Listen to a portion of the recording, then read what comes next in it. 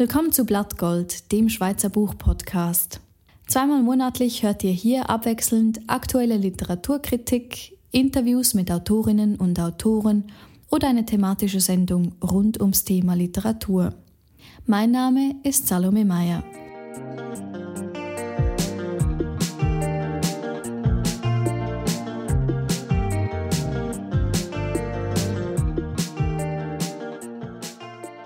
Zwei Jahre lang mussten die Solothurner Literaturtage größtenteils online stattfinden. Ende Mai war es nun endlich wieder soweit und Solothurn empfing sein Publikum wieder leibhaftig. Neu unter der Doppelleitung von Nathalie Wittmer und Rico Engesser. Und das literaturaffine Publikum, es kam. Aus allen Winkeln der Schweiz strömte es ins idyllische Städtchen an der Aare und besuchte die insgesamt 140 Literaturveranstaltungen. Meine KollegInnen Cora Schild, Ronja Holler, Severin Lanfranconi und ich waren vor Ort und haben für euch genau hingehört. Am ersten Festivaltag war Cora Schild an der Lesung von Eva Maria Leuenbergers zweitem Lyrikband Kyung. Lesung und Gespräch moderiert hat Nadja Brücker.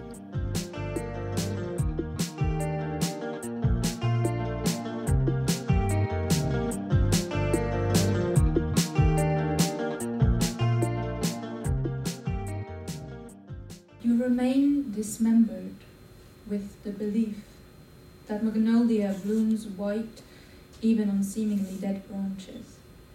And you wait. Teresa Hakyung-cha. And you wait. Und du wartest. Etwas wird gesendet, erreicht den Körper in der Nacht. Und der Körper fällt am Boden eines Parkhauses.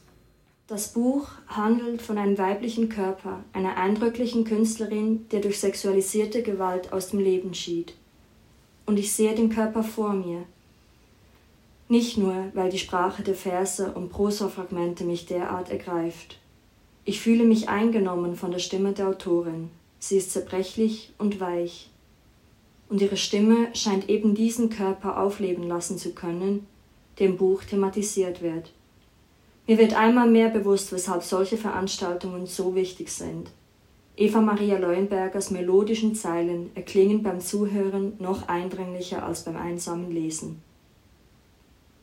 Der Lyrikband beginnt auf Englisch, die Sprache der Künstlerin Teresa Hakyung-cha, deren Biografie Eva Maria Leuenberger nicht mehr aus dem Kopf geht.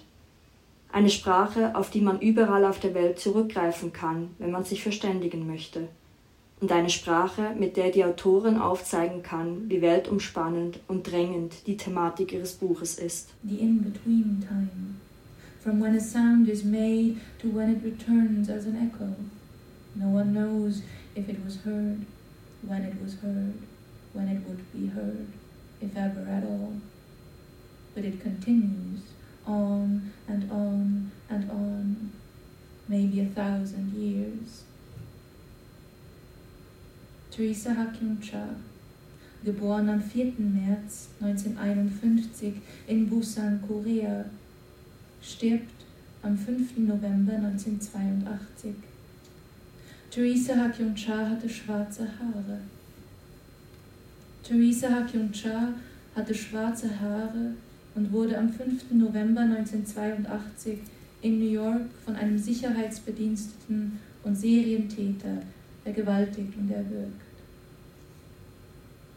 Ein Körper fällt am Boden eines Parkhauses. Das Buch lebt von Dualitäten. Künstlerin trifft auf Künstlerin, Lehre trifft auf Dichte, Leben trifft auf Tod. Diese Dualitäten münden oft in Reibungen. Wie kann über Gewalt geschrieben werden, ohne eine Person, die Gewalt erlebt hat, auf deren Schmerz zu reduzieren? Der Inhalt von Dicte ist ja wirklich von extremen Gewalt- und Schmerzerfahrungen geprägt.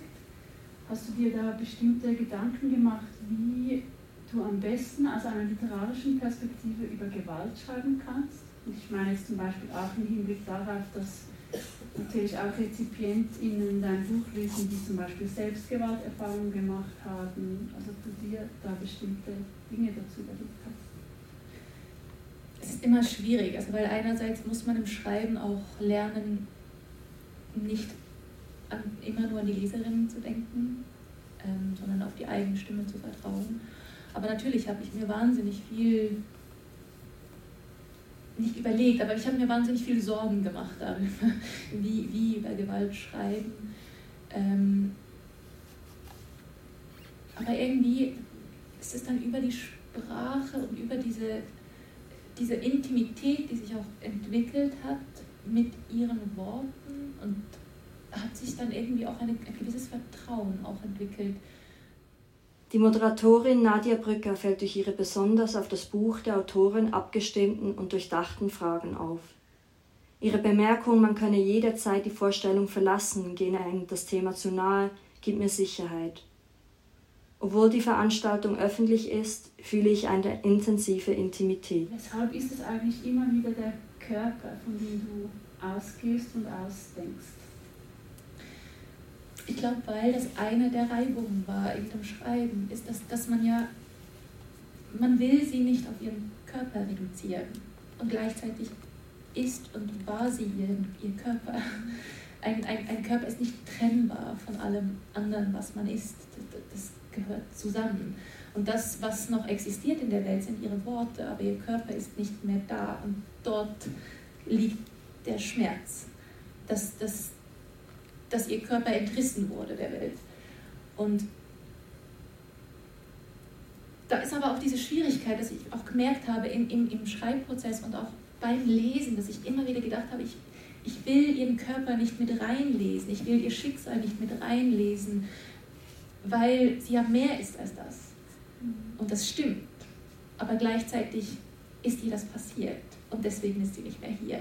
Und das auch ernst zu nehmen und auch mit reinzunehmen in den Text, das war für mich das, was auch mich auch getrieben hat, dass es irgendwie diese beiden Gefühle gleich wichtig sind.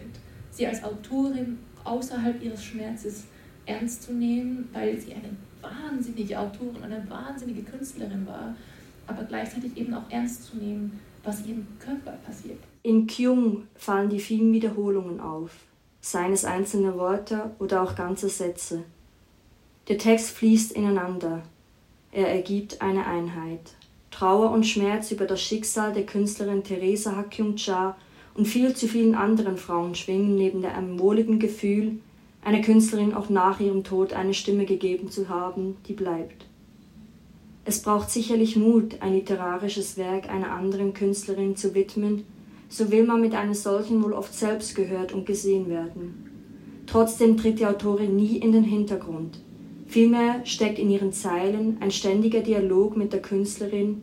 Sie gehen gleichsam Hand in Hand, begegnen sich auf Augenhöhe. Teresa Ha-Kyung-cha hatte schwarze Haare. Meine Haare sind rot. Ich suche einen Körper und finde ihn unter einer Decke aus schwarzem Haar. Er ist spröde, bricht wie die Zweige im Unterholz, splittert unter dem Gewicht einer Hand, eine Hand rau wie Rinde. Ich suche einen Körper und sehe die Hände um den Hals, die Haare auf dem Asphalt, blau-gelb, purpur und schwarz. Deine Haare sind schwarz.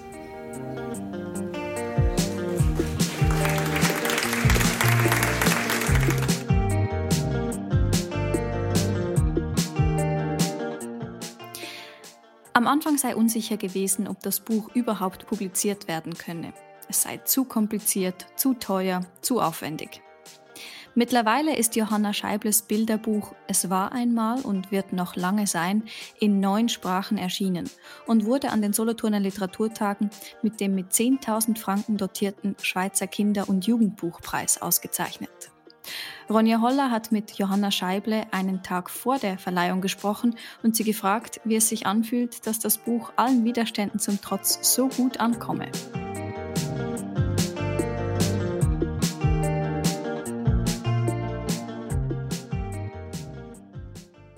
Das ist ziemlich unglaublich. Also ich habe mittlerweile das Gefühl, das Buch hat ein Eigenleben angenommen und ich stehe daneben ganz erstaunt und schaue zu, wie es da durch die Decke geht. Und ich denke wirklich, also im Nachhinein schon nur diese Koproduktion eben von diesem Auf keinen Fall, das ist unmöglich, viel zu teuer, viel zu komplex zu der Lösung, die mein Hauptverleger Erik von Lilla Pirat Verlag in Schweden gehabt hat. Die Idee, eben das als Koproduktion zu machen. Auch das ist sehr ungewöhnlich, dass ein erstes Buch wirklich zur gleichen Zeit in 9 Sprachen erscheint. Schon da habe ich gedacht, mein Gott, besser kann es nicht werden. Ja, und jetzt, es ist wunderschön. Natürlich freut einen das sehr. Schön. Deine beruflichen Tätigkeiten sind sehr abwechslungsreich. Deine Kunst war in diversen Ausstellungen zu sehen. Du hast ein Kochbuch mitgestaltet, von dem du eben schon gesprochen hast. Du leitest ein Kunstatelier für Kinder und Jugendliche. Woher kommt diese Vielfalt? Woher kommt die? Schwierig zu sagen. Ich glaube, ich habe lange darunter gelitten, dass ich nicht wie vielleicht andere Illustratorinnen oder Illustratoren einen bestimmten Stil habe und vielleicht auch eine gewisse Konsequenz in der Arbeit. Aber mittlerweile akzeptiere ich das und ich merke, ich kann gar nicht anders, als so in die Breite zu arbeiten. Ich glaube, mir wird langweilig werden. Und ich habe auch aufgehört, mich da irgendwie in eine Schublade passen zu wollen. Ich sehe mich irgendwie als visuelle Gestalterin vielleicht, die halt je nach Projekt zu sehr unterschiedlichen Mitteln greifen kann. Aber ich denke trotzdem, dass mein roter Faden vielleicht durch meine Projekte ist, dass ich eigentlich immer von einem Begriff oder einem Material oder einer Technik ausgehe und diese gern experimentiere und recherchiere und schaue, was sich daraus ergibt. Und es ist nicht immer so, dass ich von Anfang an weiß, was es gibt. Jetzt in diesem Fall vom Bilderbuch war es wie klar, es gibt ein Buch, aber in anderen Projekten eben kann das vielleicht in Objekten enden oder in einer Ausstellung oder in einer Zusammenarbeit. Aber die Vielfalt, die schätze ich sehr. Und das Kinderkunstatelier ist natürlich wie ein bisschen meine sichere Arbeitsstelle, die ein Minimum an Geld, überleben muss man ja auch noch, bis ein regelmäßiges Einkommen ist. Du hast gesagt, jetzt je nachdem leitest du dich oder lässt dich von einem Stil oder einem Material leiten. Was war denn jetzt beim Bilderbuch zuerst? Die Idee, das Konzept oder war da erst dieser Stil, der ja auch sehr besonders ist mit Cutouts und... Nein, ich glaube, diese Technik von Collage habe ich schon mehr verwendet für Illustrationen, wenn ich wirklich für das angefragt werde. In diesem Fall vom Buch war eigentlich zuerst meine Ausgangslage, dass ich wie von Begriffen ausgegangen bin. Eigentlich eher universellen Begriffen, die mich interessieren, wie eben am Anfang stand als Thema Luft, Nacht hatte ich eine Weile als Thema, eben die Zeit war auch ein Begriff. Und es ist eigentlich, als ich mich mehr mit diesem Thema Zeit auseinandergesetzt habe, habe ich wie so gemerkt, doch, das interessiert mich irgendwie, was war, was ist, was wird sein. Und auf die Idee und das Konzept dieses Buches bin ich wirklich eigentlich gekommen, als ich, die eine Idee war ein Zoom, eigentlich von weit weg zu einem Kind, und das andere war eben, dass ich am Thema Zeit gearbeitet habe. Und bei dieser Zoom-Idee war das schon da mit diesen Seiten, die kleiner werden.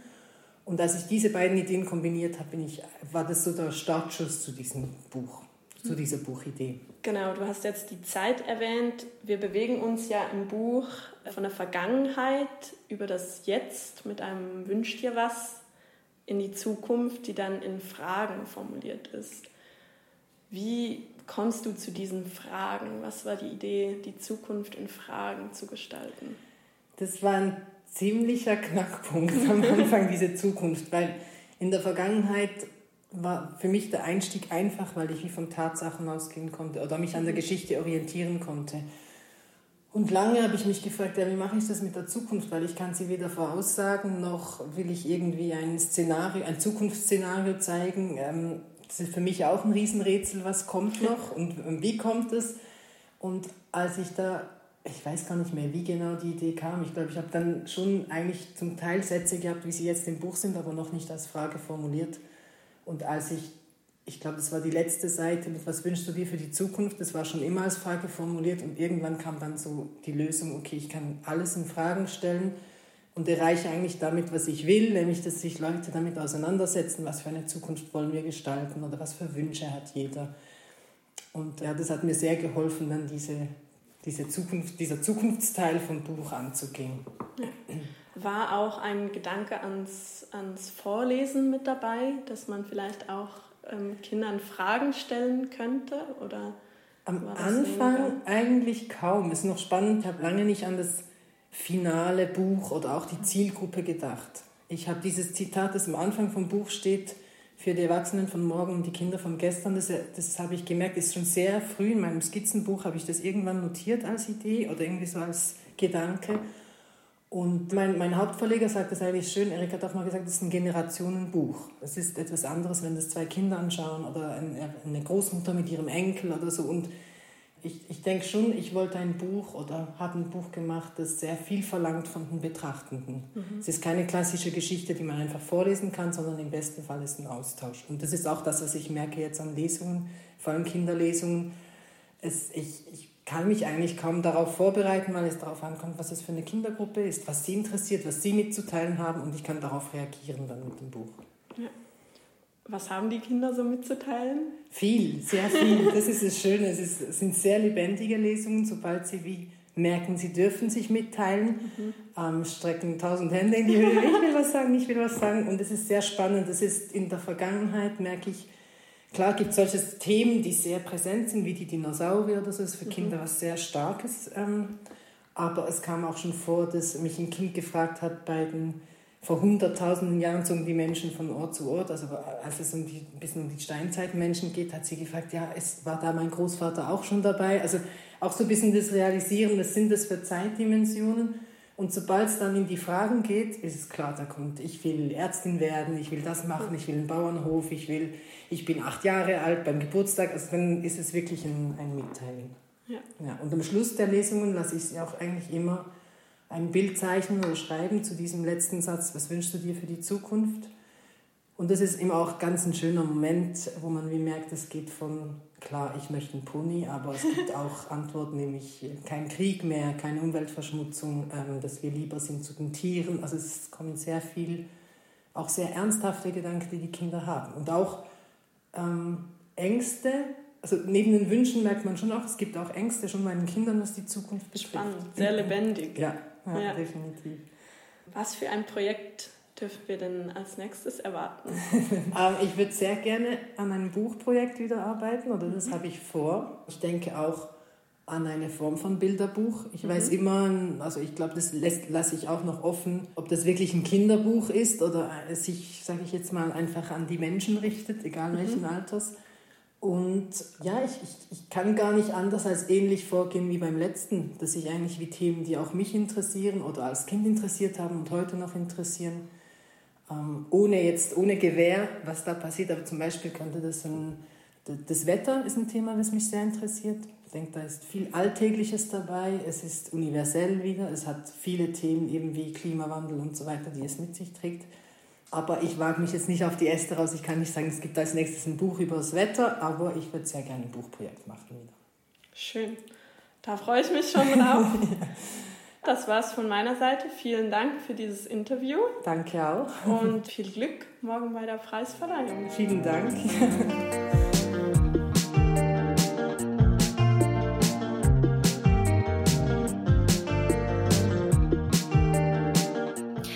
Gemächlich fließt die Aare vor dem Fenster vorüber, während sich die Besucherinnen und Besucher in den Stuhlreihen des Landhaussaals verteilen. Hier findet gleich die Lesung und das Gespräch mit Ariane Koch statt, moderiert von Nadja Brücker. Ariane Kochs Debüt, Die Aufdrängung, hat seit dem Erscheinen letzten Herbst hohe Wellen geschlagen. Letztes Jahr wurde er mit dem Aspekte Literaturpreis ausgezeichnet. Im Frühling erhielt Ariane Koch einen der Schweizer Literaturpreise. Zurzeit wird der Roman in 6 Sprachen übersetzt. Ich habe mir die Lesung und das Gespräch angehört.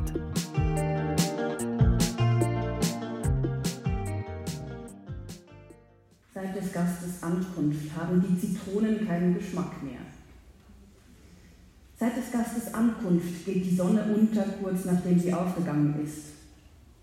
Seit des Gastes Ankunft ist man alt und krank und am Wintermantel verfängt sich allerhand Schmutz, den man zwar mit einer Kleiderrolle zu entfernen beabsichtigt, womit man sich aber in ein aussichtsloses Unterfangen begibt. Seit des Gastes Ankunft sind die Menschen unmutig und die Häuser klein, und durch die Fenster zieht der Wind.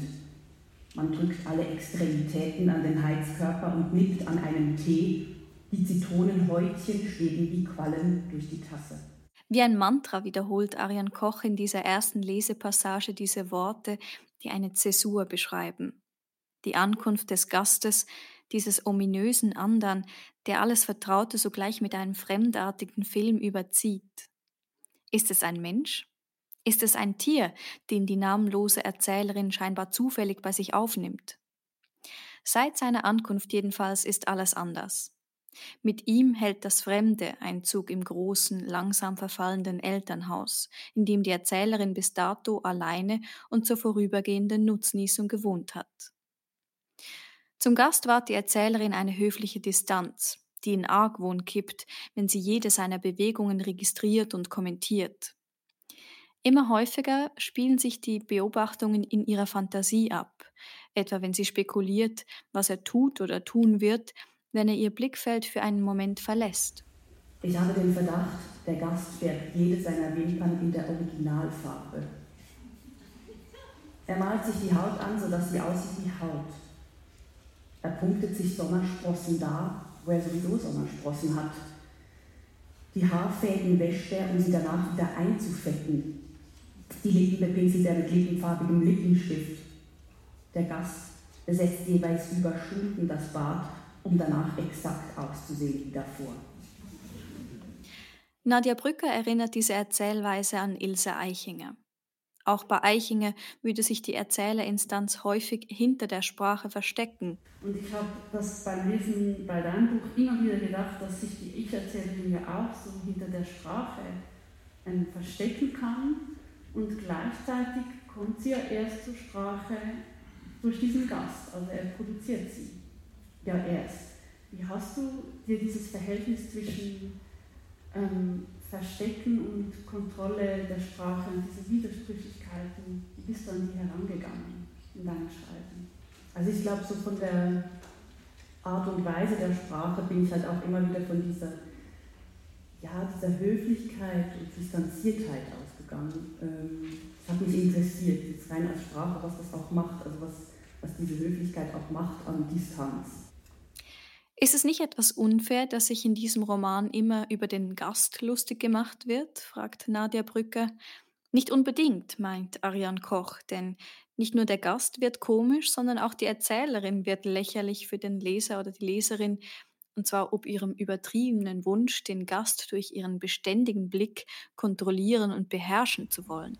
Wenn es aber mein Blick ist, der den Gast überwachen soll bzw. konstituiert, so bewegt er sich plötzlich frei davon herum mit flatternden Rändern.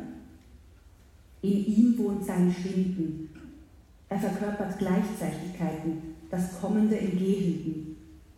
Wie kann ich ihn konturieren, wenn er stets in Bewegung ist?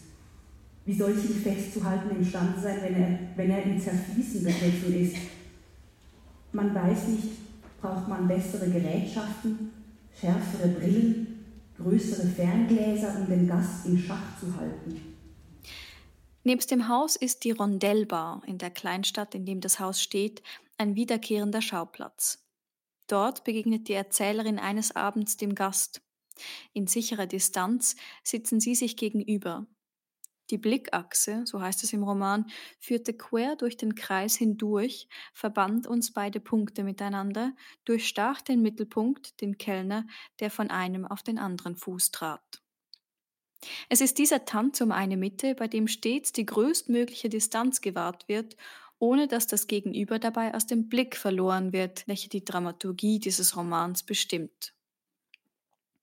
Die Trope vom Verlust des Herrseins im eigenen Haus, die in Ariane Kochs Debüt wiederholt durchschimmert, stammt von Freud. Die räumliche Metapher beschreibt einen Kontrollverlust oder eine Fremdheit, die in Wahrheit eine innere ist. Auch in Ariane Kochs Roman gibt es keine Annäherung zwischen Gast und Hausherrin. Die Distanz zum anderen bleibt irreduzibel. Weshalb Ariane Kochs Roman derart große Aufmerksamkeit zuteil wurde, das wird mir an diesem Samstagmorgen unmittelbar klar. Es ist diese entlarvende Poetik der Fremdheit und der subversive Humor einer Be- und Zuschreibung einer Figur, die darüber paradoxerweise nur an Lesbarkeit verliert und sich eben dadurch jeder Kontrolle entziehen kann.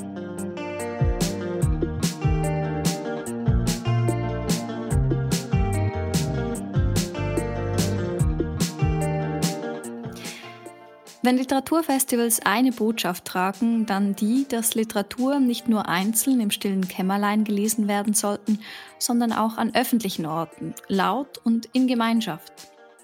Denn Literatur hat auch einen Klang, die Menschen in diesem Resonanzraum verbindet. Resonanzraum, so heißt dann auch eine interaktive Literatur- und Kunstausstellung an den Solothurner Literaturtagen, in dem einem literarischen Text in verschiedenen künstlerischen Disziplinen nachgespürt wird. Dieses Jahr wurde die Kurzerzählung Der 100-jährige Holzboden ausgewählt. Sie stammt aus dem neuen Buch Hotel der Zuversicht von Michael Fehr. Severin Lanfranconi hat den Anlass Im Bett mit Michael Fehr im Rahmen dieser Ausstellung besucht.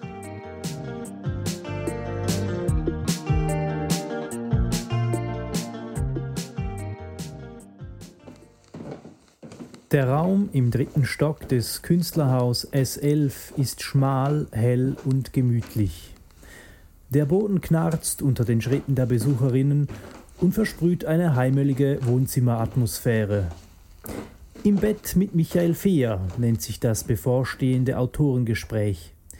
Die erotische Anspielung im Titel ist natürlich ironisch gemeint, aber um Intimität geht es allemal. Livio Bejeler, der Moderator und neben Katharine Schlumberger der Co-Kurator des Resonanzraumes, möchte nämlich von Michael Fehr wissen, was das Bett, der Schlaf, das Träumen und Erwachen für den Schriftsteller und seine literarische Arbeit bedeuten. Das Gespräch beginnt mit einer Passage aus dem Buch. Der 100-jährige Holzboden. Als ein Mann aufwacht, hört er ringsherum den 100-jährigen Holzboden knirschen und knacken. Für den Mann im gutmütigen, hellgrauen Bett hört es sich an wie Tosen und Krachen ringsherum. Der Mann beschließt, im Bett zu bleiben, in welchem es verhältnismäßig ungefährlich zu und her geht. So beginnt die Erzählung Der 100-jährige Holzboden. Ein Knirschen, Knacken, Tosen, Krachen. Bei Fehrs Bild- und leibhafter Literatur ist man sofort umspült von Klängen, von Bildern und auch von Farben. Der Resonanzraum selber wird dadurch Teil der Erzählung. Denn während dem Gespräch zwischen Bejeler und Fehr knirscht der Boden oft. Beispielsweise dann, wenn unentschlossene BesucherInnen den Raum verlassen. Hier leise abzuschleichen ist unmöglich oder mit Fehrs Geschichte gesprochen, verhältnismäßig gefährlich. Und auch das passt zum Buch und zum Gespräch. Man rechnet mit der Akustik, man riskiert durch sie stets etwas, denn Akustik ist für den Menschen existenziell. Fehr verdeutlicht das dem Publikum mit einem Text eines buddhistischen Mönchs. Es steht dort drin so etwas Ähnliches wie, es kann nicht verneint, also es ist auf Englisch, aber es steht so ungefähr, es kann nicht verneint werden, dass es Sound gibt. Es kann aber umkehrschlüssig in so einem Verständnis verneint werden, dass es Texte gibt, Literatur, bla bla bla, das ist alles Kultur. Aber er sagt, es kann nicht verneint werden, dass es Sound gibt. Und das ist ein rein physisches, physikalisches Ereignis. Atem, Puls, Stimme und Rhythmus. Das alles ist für Fehr der grundsätzliche und existenzielle Sound des Körpers und seiner Lebensumwelt. Fehr nimmt ihn gerade beim Aufstehen in den Morgenstunden besonders deutlich wahr und schöpft daraus Ausdruckskraft für seine Literatur. Die Morgenphase beinhaltet aber für Fehr auch ein hohes Kreativitätspotenzial, weil zu dieser Zeit der Zugang zu den Träumen noch offen ist. Fehr erklärt detailliert, wie sich bei ihm schon in frühen Morgenstunden Traum und Arbeit vermengen können. Manchmal tue ich zuerst noch natürlich sehr tief nachdenken, weil eben für mich die Traumphase und das Erwachen vom Traum eigentlich ein wesentlicher Bestandteil ist von meiner Arbeit und das Erinnern, exakte Erinnern vom Traum und auch schon das Vorfabrizieren von einer Story, die als Story funktioniert, aus einem Traum. Das mache ich im Liegen. Und der Trick ist, das ist noch interessant, ich weiss nicht, ob ihr das mal habt bemerkt, aber grundsätzlich kann man sich zum Beispiel im Liegen wahnsinnig gut an den Traum erinnern. In dem Moment, wo man senkrecht wird, ist es einfach fort. Und das habe ich eben trainiert, zum Beispiel, dass ich die ganze Konstruktion mache im Liegen, sodass sie mir im Aufstehen nicht verloren geht. Also manchmal, je nach Arbeitsphase, bleibe ich länger liegen, aber nicht unbedingt, wo ich nicht aufstehen kann. Sonst, wenn es hell wird, stehe ich einfach auf, wie früher. Michael Fehr beklagt, dass seinen Geschichten von der Kritik gerne die Psychologie abgesprochen wird. Hier liege aber im Grunde ein Missverständnis vor. Denn die Geschichten sollen ja gerade fundamentaler, quasi noch vorpsychologisch den Menschen betreffen und eben im wahrsten Sinne des Wortes auch treffen, also anrühren. Eine betont flüchtige, aber trotzdem memorierfähige Literatur ist Fehrs Ziel. Eine mündliche, eine redende und dialogische Literatur, geboren aus der Wahrnehmung des Atems, der Stimme und der Artikulation. Die Aufmerksamkeit der LeserInnen verlagert sich dabei auf den akustischen und physiologischen Vorgang des Miteinandersprechens. Fehr arbeitet deshalb bewusst mit Kurzformen. Seine Geschichten sollen Expositionen sein, die LeserInnen weitererzählen, für sich oder auch dem Autoren. Darin schlummert ein subtil politisches Potenzial, lässt Fehr durchblicken. Das reine Phänomen von, dass ich jetzt rede, aber gleichzeitig sehr wach bin darauf, dass du vielleicht jetzt auch gerade etwas siehst und entsprechend muss einen Moment finden, wo ich auch einfach wieder nur höre. Das hat für mich etwas sehr Rituelles, so etwas, wo man ihm huldigen kann. Und ich denke, in dem drin liegt auch ein grosser Lösungsansatz würde liegen für die Menschheit aus Rassen, weil wenn alle nur Reden halten, das ist uns abstrakt sehr klar, aber praktisch scheint es oft anders zu gehen. Aber wenn alle nur Reden halten, dann passiert mit der Spezies Mensch in der Zukunft nichts. Dann gehen wir unter, oder? Wenn wir uns einfach Reden anschmeißen aus Hyperindividualismus. Gegen Ende des Gesprächs kommt Livio Beeler noch einmal auf die kraftvolle Farblichkeit von Fehrs Literatur zu sprechen. Elegant und empathievoll spricht er Fehr darauf an, welche Herausforderungen seine Sehschwäche für den literarischen Austausch mit seinem Publikum beinhalten kann. Deine visuelle Wahrnehmung ist sehr eingeschränkt und was mich so stark beeindruckt oder Wunder nimmt, ist, dass deine Texte vielleicht fast zum Trotz, ich weiß es nicht genau, etwas unglaublich Bildhaftes haben, etwas unglaublich Visuelles haben, etwas enorm Filmisches haben. Was genau führt dazu, dass es so fleischliche, visuelle Texte werden? Also einerseits anregend ist das, was man nicht hat. Das macht fantasievoll. Alles, was verschwommen ist, nebulös, dubios, das macht kreativ. Nicht das, wenn ich sage, aha, der Tisch. Das macht nicht unbedingt wahnsinnig kreativ. Da kann ich nur noch überlegen, ob ich ihn brauchen kann oder nicht. Das ist das eine. Und das andere ist, ich bin natürlich wahnsinnig verliebt in Ästhetik, die ich ein Stück weit nicht habe. Aber das ist klar, das geht euch allen so mit etwas, was ihr einfach sehr gerne hättet und wo ihr wirklich wisst, wenn es etwas ist, was ihr ganz sicher nicht werdet bekommen, dann kann man in das so wahnsinnig viel reinträumen, wie schön es dann wäre, wenn es mal wirklich stattfinden würde. Und ich denke, das ist sehr gefährlich, das öffentlich zu sagen, aber ich denke, in so einem Zusammenhang ist der körperliche Umstand, dass ich fast nicht gesehen habe, ohne sagen, weil ich kann alles in das hineinträumen, in einen Zustand, der nie wird sein. Ergo habe ich immerhin Träume. Das ist schön, oder? Also jetzt das mal Träume wirklich im Sinn von Begehrlichkeit, oder? Ja. Michael Fehr und Livio Bejela beschließen ihr Gespräch da, wo sie es begonnen haben, bei der Fähigkeit zum Träumen und bei dem Bett als Ort und Quelle der Kreativität. Am Ende des rund 50-minütigen Anlasses nutzen einige BesucherInnen die Gelegenheit, mit Michael Fehr weiter zu diskutieren. Der Rest des Publikums knirscht und knarzt über die gewundene Treppe hinaus auf die Gasse, zurück ins Getümmel der Solothurner Literaturtage.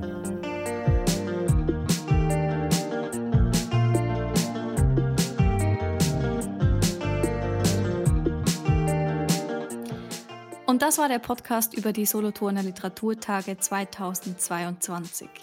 Vielen Dank an dieser Stelle meinen Kolleginnen und Kollegen Severin Lanfranconi, Cora Schild und Ronja Holler. In der nächsten Folge von Blattgold spreche ich mit Professor Sabine Schneider über E.T. Hoffmann. Bis dahin alles Gute und viel Spaß beim Lesen.